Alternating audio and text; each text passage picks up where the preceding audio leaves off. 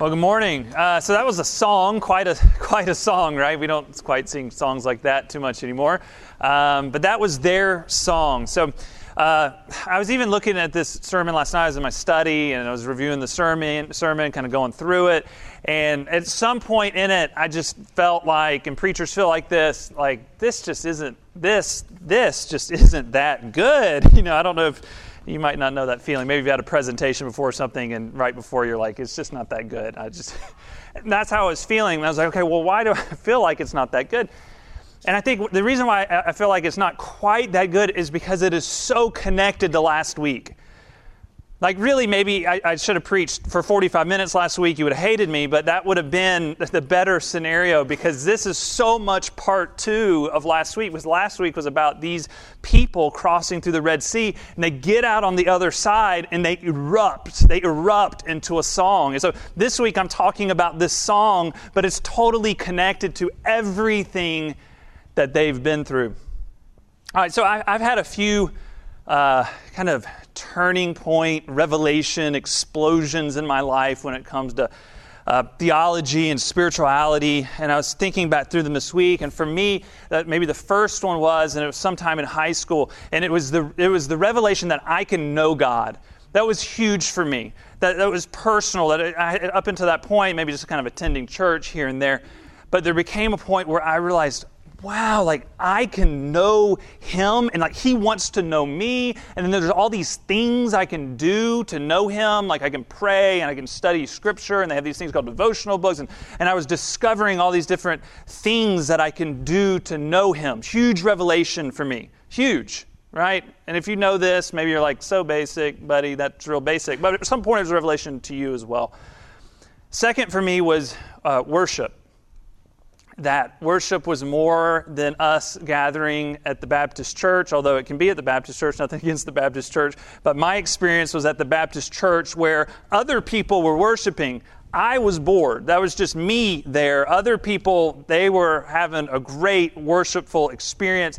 I was bored to death, and that was my experience of worship. And then I had this revelation, this breakthrough that, wow, okay, so like God's called me to be a worshiper. Maybe it doesn't look like the boredom that I was having there, but maybe something else. And that bigger than that, it's not just worship and a gathering and Sunday morning and the 1 hour worship service, but that it's life, and that it can be when I'm in my car. I remember the first worship CD I got because there was a time before like worship albums. I don't know if you realize that. And it came off of the campus where I was in college, and it was the CD was called Frost because that was the chapel on the campus, and I wore this CD out in my car because it was a breakthrough for me that I could be in my car driving, worshiping, and that this counted, right? Like it wasn't Sunday morning. Like this was actually worship. Probably counted more. And that was a huge revelation for me. It was huge. And then thirdly was about maybe 5 years ago or so. We talk a lot about this here in our church. And that's where I came into the wholeness of the gospel. Up until that point, even these things I just mentioned, like to know God and to worship. But for me, the gospel meant I was forgiven of my sin. Now go and do these things so that your standing with God can be secured by what you do. And so this worship and these disciplines and all of this, it was me manufacturing and trying to feel secure on a daily basis of my approval and my acceptance before God. And then I was exhausted as a pastor. You know, I was just putting out more and more challenges to my people, exhausting them to do the same thing. And I came into the wholeness of the gospel to realize, oh my gosh, so Christ died for my sin, but He also died to give me His righteousness, and that I'm forever secure and beloved in His sight. And that redefines those other revelations and explosions I had in my life. So the disciplines and the worship, all of that gets redefined by the fact that none of that has to get used for me to feel accepted. All of it gets used because I'm already accepted. And this was huge for me. And I mention all of that because it has everything to do with Exodus 15. Because what Exodus 15 is about is there's been this great victory. And the victory is done, and the victory has been given, and the people are responding. They're not responding, they're not singing to get the victory, they're singing because of the victory. And like I said, this week is so connected to what we've been looking at the past couple months. And what's been going on the last couple of months is the people of God, the Israelites, they've been in slavery for about 400 years, and just day after day after day of making bricks for Pharaoh under enslavement. They've had quotas. If you don't make the bricks, you're out in the hot sun. If you don't make your quota, you get beat, and you do it again and again and again, brick after brick after brick, day after day after day. And we can imagine it for a day.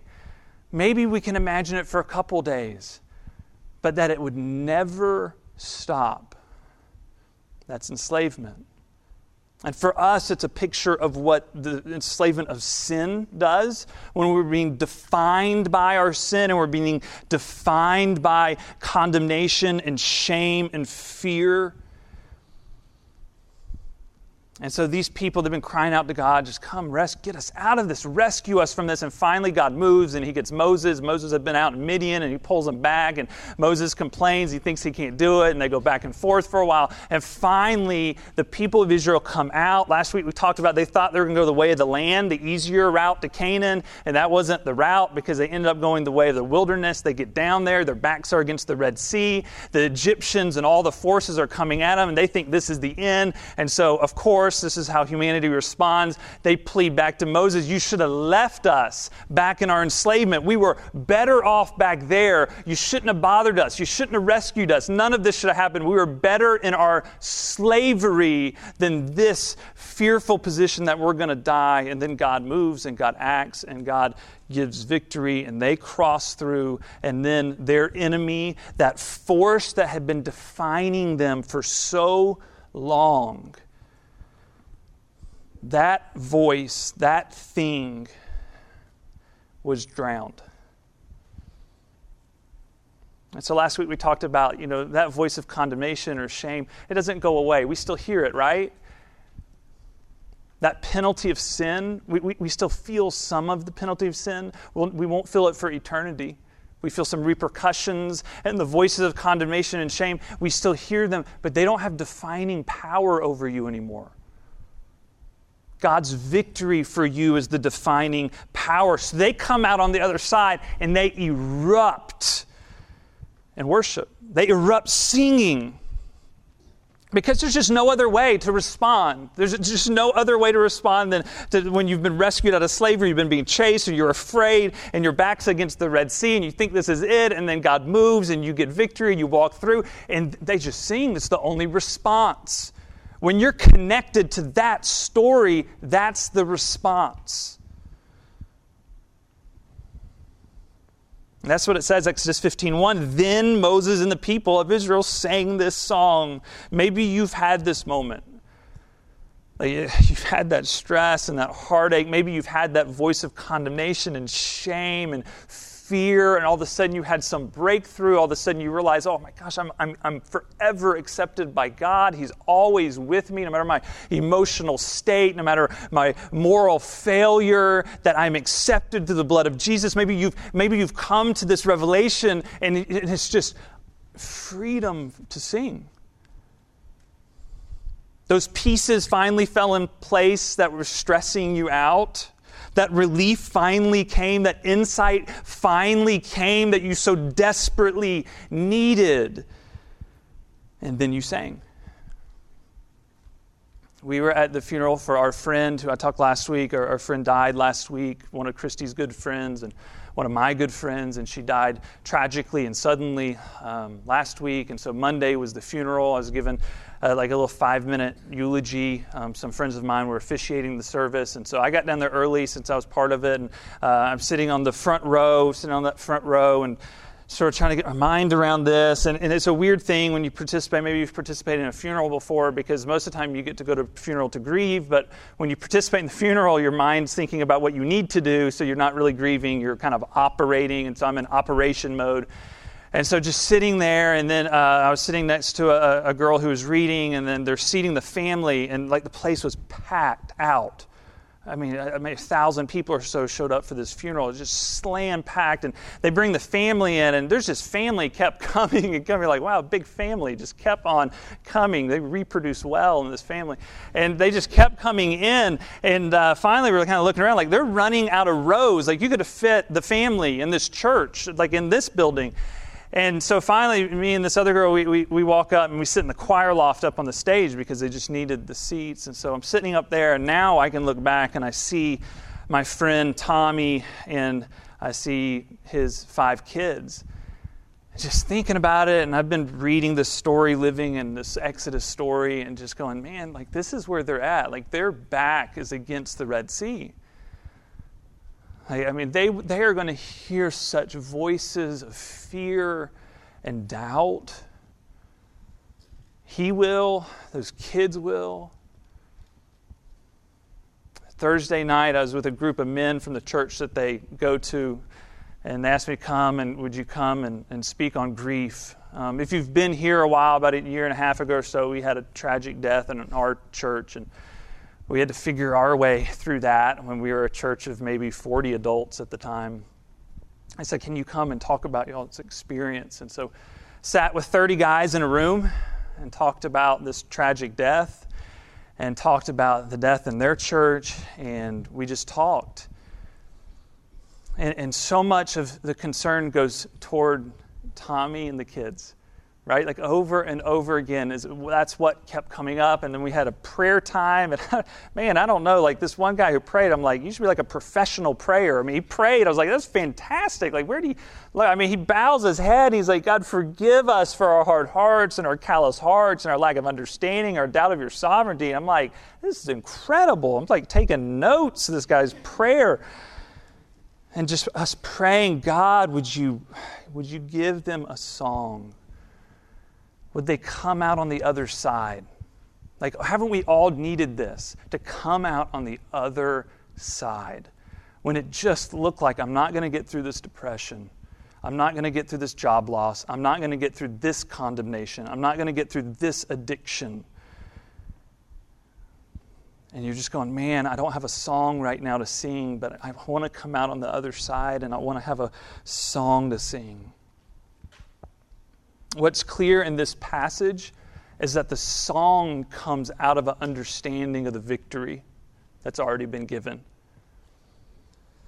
And this is why we talk about God's victory on the cross every week, right? You're like, hey, can you move on? Can you move on to something else? No, we can't move on. We can't. Because the thing that defines all the spiritual disciplines and the worship is the victory. It's the thing that gives us the fuel. It's the thing that forms it. Knowing the victory, abiding in the victory, resting in the victory, it's the thing that inspires us to want to sing because it becomes the core of our identity. And what gets to happen is you get freedom because all the self-justifying works that just push you into legalism or they push you into escapism, all of those works can be quieted. Because your heart is quieted by the grace of God.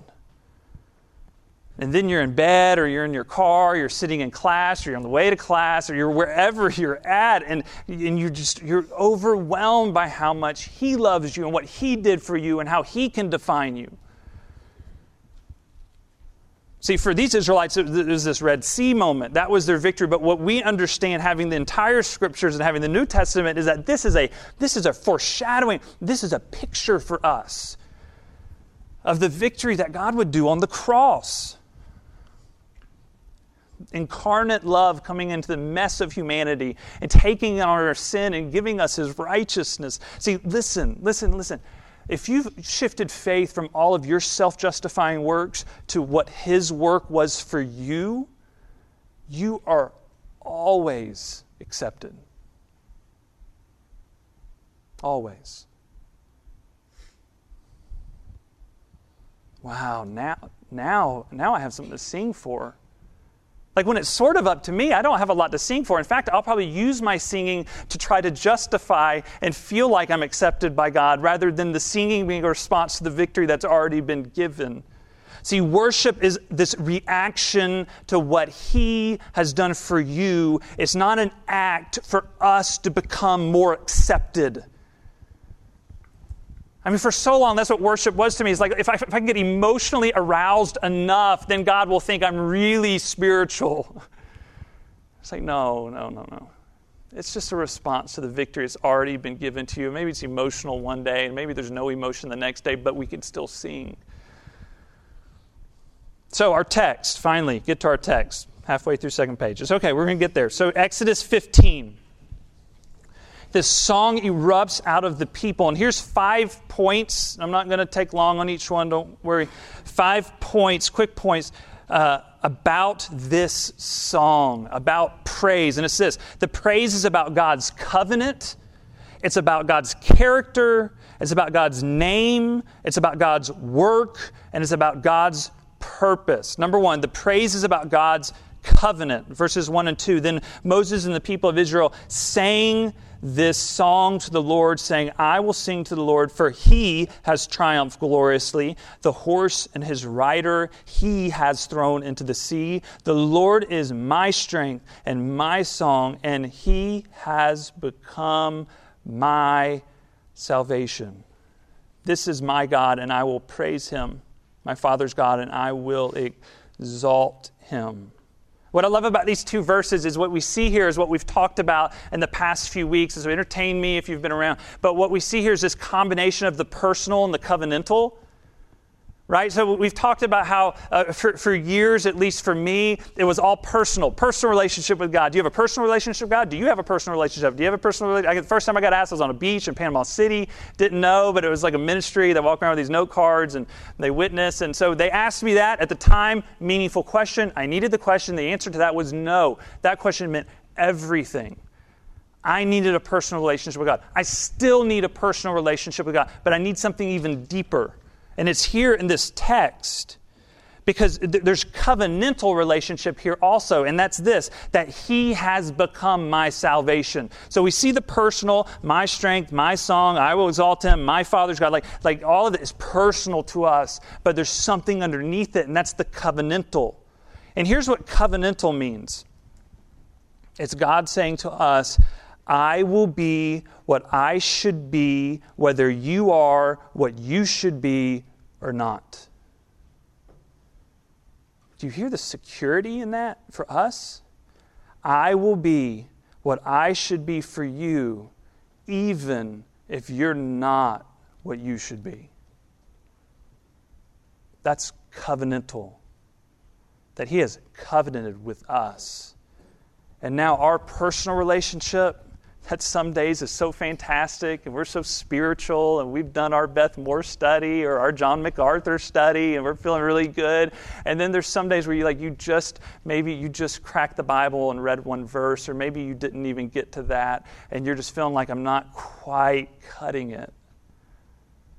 And God's covenant is speaking over you. I will be what I should be for you, even if you're not what you should be. See, that's the very thing that draws you back. That's the very thing that draws you back.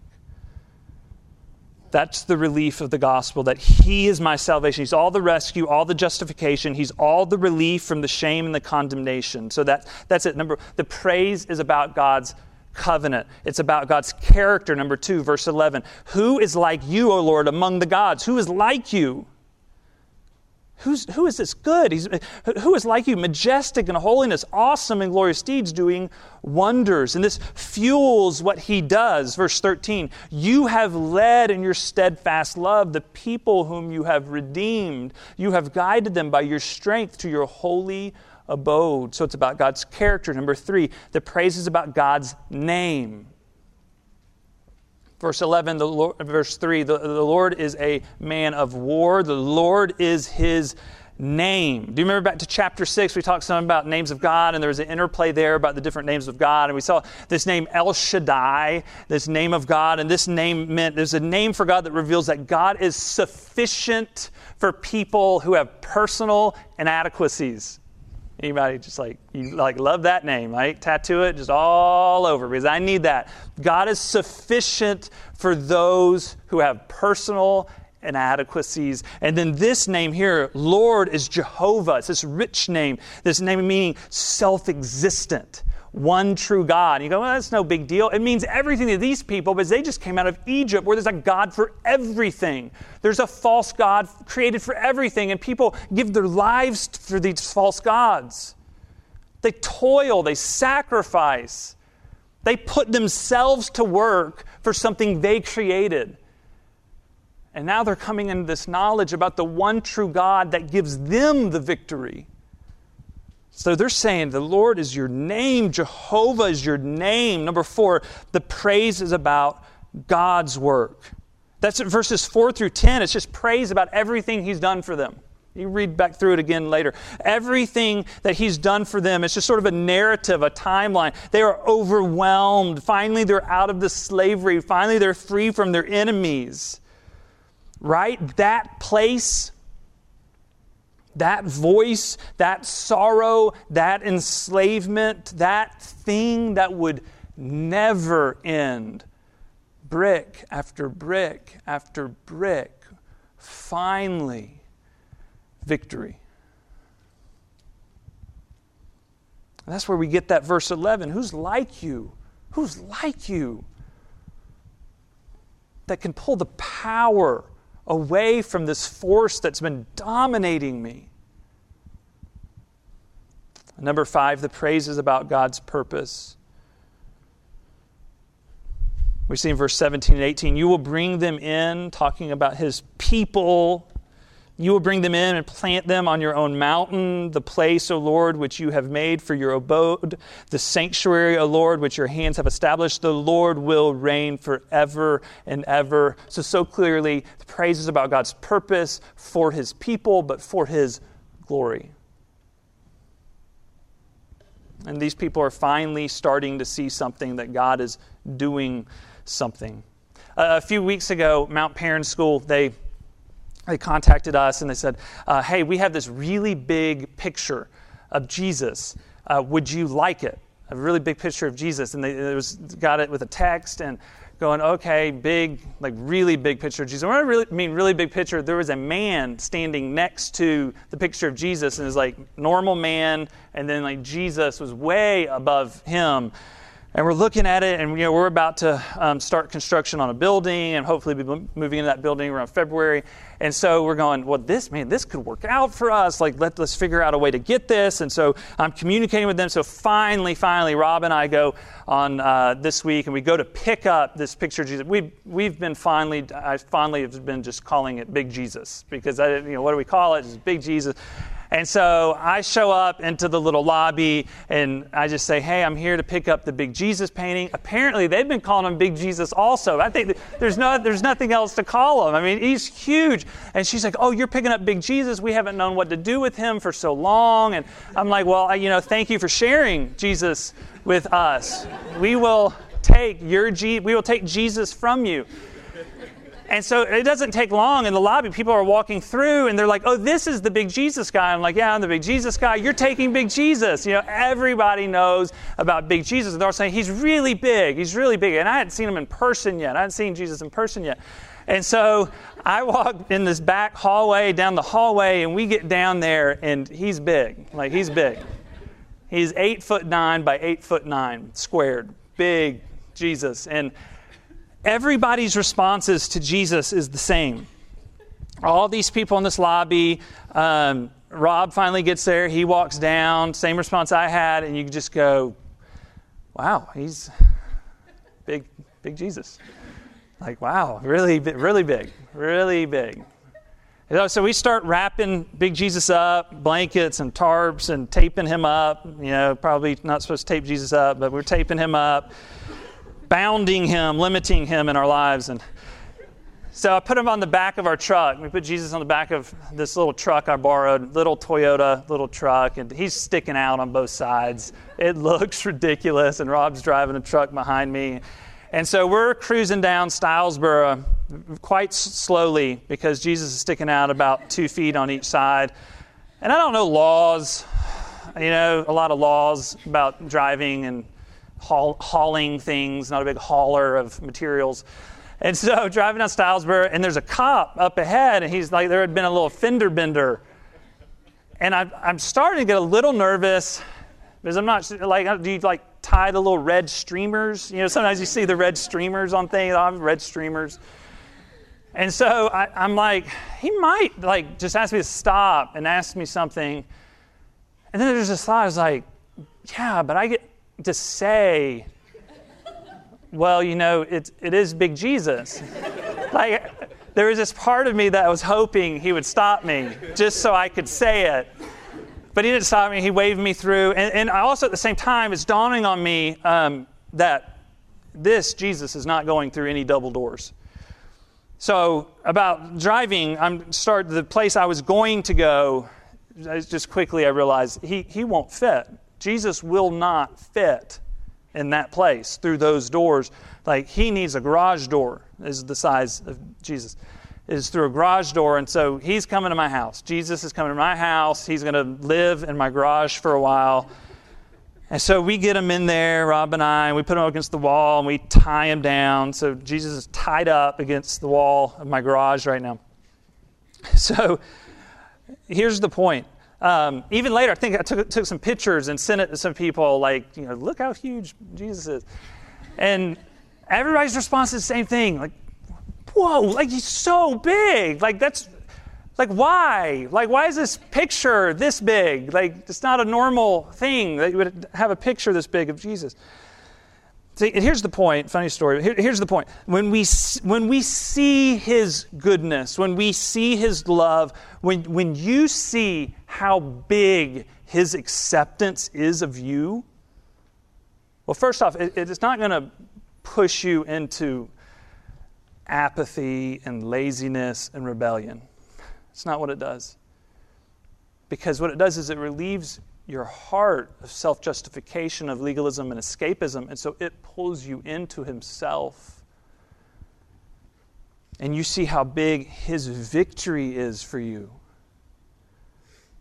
And you go, wow, he's so big for me. That defining power of slavery, that defining power of need of approval, or that defining power of condemnation, like all of that's been swallowed up by his victory for me. And it creates a new song in us because that's proclaimed over us all the time, never ending. This week for me, I think I've realized in some regard at an early age, I learned how to not feel to a certain degree. Like I learned how to operate. And I think because this last week with our friend dying, I just went in operation mode, like, what do I need to do? How can I help? What do I need to say? Like, plan that, do this. And just this last night, this morning, just started to realize, like, man, I still do that. There's so much in me that I can just pretend my singing is what I can do. I can just pretend it. I did it for a while. And I'm starting to learn that, like, it's okay. It's actually healthy to feel. It's healthy to grieve. It's healthy to be at the place with your back against the Red Sea and to be honest about it. The only way you're going to get through the Red Sea and understand the victory is to understand where you've been and the enslavement that you've had. See, if you're not real about your brokenness and about your sin, then you can't understand the victory and you'll never sing because of it. It just won't be that big of a deal to you. The grace won't be that big of a deal to you. I say that to say maybe you're here, you're hurting in some way. And we want to pray for you. Because you hear all that and you go, I don't want to sing. Like, you gave me 5 things to sing about God. You just not me, not now. That's fine. Feel that. It's okay to feel that. But we want to pray for you.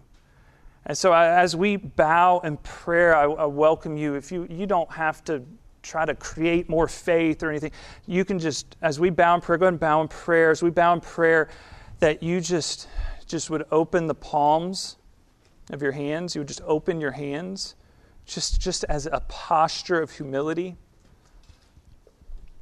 If you're here, you'd say, I'm hurting, I have no song. I'm doubting. I still hear the voices of condemnation. I still let them define me. I still let shame define me. I still let that thing, that sin, that mistake, I still let it define me, that you would just open the palms of your hands. And God, we come before you. And we are needy beggars because we are frail, we are insecure, we have fallen short of what you have asked of us. We are imperfect, we are broken. God, would you help us with the thing, the voice, the thing that we give power over to define us, rather than letting your victory for us define us. Would you increase our faith in the cross, where you have taken all of this brokenness and sin, that you have taken all of it, and you have paid all the price. There's nothing left for us to pay, and you have given to us. Help us to receive that you have given to us your righteousness, that we are forever accepted. We are always accepted. And would you create in us a new song? My brothers and sisters, may you see him in the greatness of his victory for us on the cross. May your heart be drawn deeper, and may you sing a new song. Amen.